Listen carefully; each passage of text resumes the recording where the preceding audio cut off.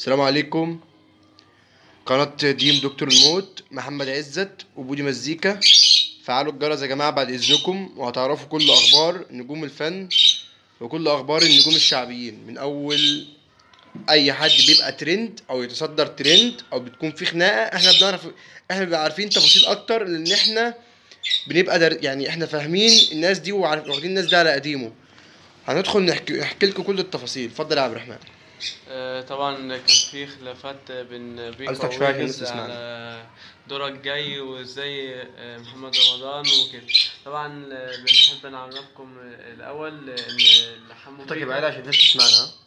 ان حمو بيكا الاول بدأ مع ويجز وبعديها محمد رمضان. فبالنسبه للتراك اللي هو دورك جاي، في تراك هينزل بعديه كالتورة، ومحمد يكمل لكم بقى تراك ويجز جاي. دورك جاي هنا.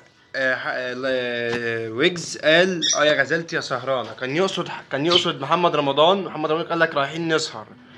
ليه؟ لان محمد رمضان كان في خلافات بينه وبين ويجز على اغنيه ستينجا. اسمها ايه؟ ستيجا. ما علينا.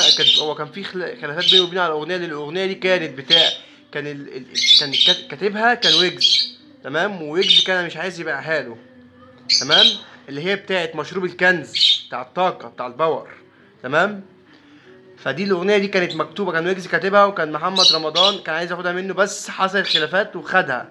فجي ويجز عمل تراك دورك جاي عشان يطلع يقول لمحمد رمضان ان انت مالكش دعوه بالراب ومالكش دعوه بالتراب وما بتعرفش تغني راب اصلا. كمل يا عبد الرحمن.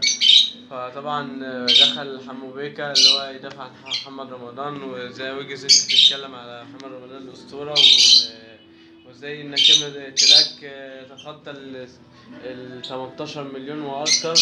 فطبعا ويجز نزل بلايف فقال له كده ان انا هنزل بتراك جديد كالتورة، وكان كاتب فيها لو انت استنوا التراك فيديو كليب تاني تراك باذن الله.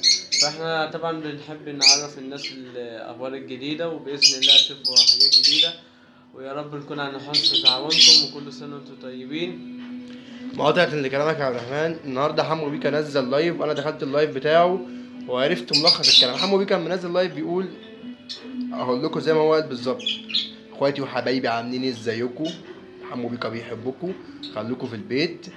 ان شاء الله في شغل جديد مع بيكا، وانتظروني مع برنامج رامز جلال. رامز جلال مجنون رسمي. وكان بيحكي عن تفاصيل الحلقه، طبعا زي ما انتم شفتوا في التلفزيون بعد ما فطرتوا بالظبط او اثناء الفطار. الفيديو بتاع رامز جلال جه البرنامج، كان جايب معاه غادة عادل. فكان حمو بيكا كان بيحكي تفاصيل، بس هي التفاصيل اتحرقت لان حمو بيكا حكى نص التفاصيل. قال يا جماعه هو رامز قعدني على كرسي، وكان يعني كان هو بيني هو طلع لي من وش، يعني كان وش لوش، فيس تو فيس، تمام. اتفضل يا عبد الرحمن كمل.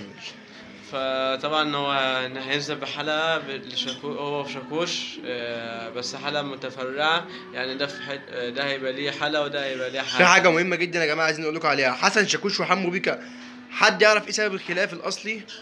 نقول لكم احنا على سبب الخلاف الاصلي، عشان كده احنا طالعين عاملين لايف ونقول بدل ما ناخد اللايفات وننزلها لهم. حمو بيكا وحسن شاكوش، كان حسن شاكوش الاول زي طبعا ما انتم كنتوا عارفين، كان عامل اغنيه اسمها يا عم يا جمال والراجل المظبوط، تمام. كان حسن شاكوش ما كانتش شهرته كانت جايبه قوي لدرجه ان هو كان سمع زي بيكا. فلما حسن شاكوش عمل الاغنيه بتاعته الجديده اللي هي كانت ماشي. شكرا يا جماعه، وننتظركم في اللايف اللي جاي.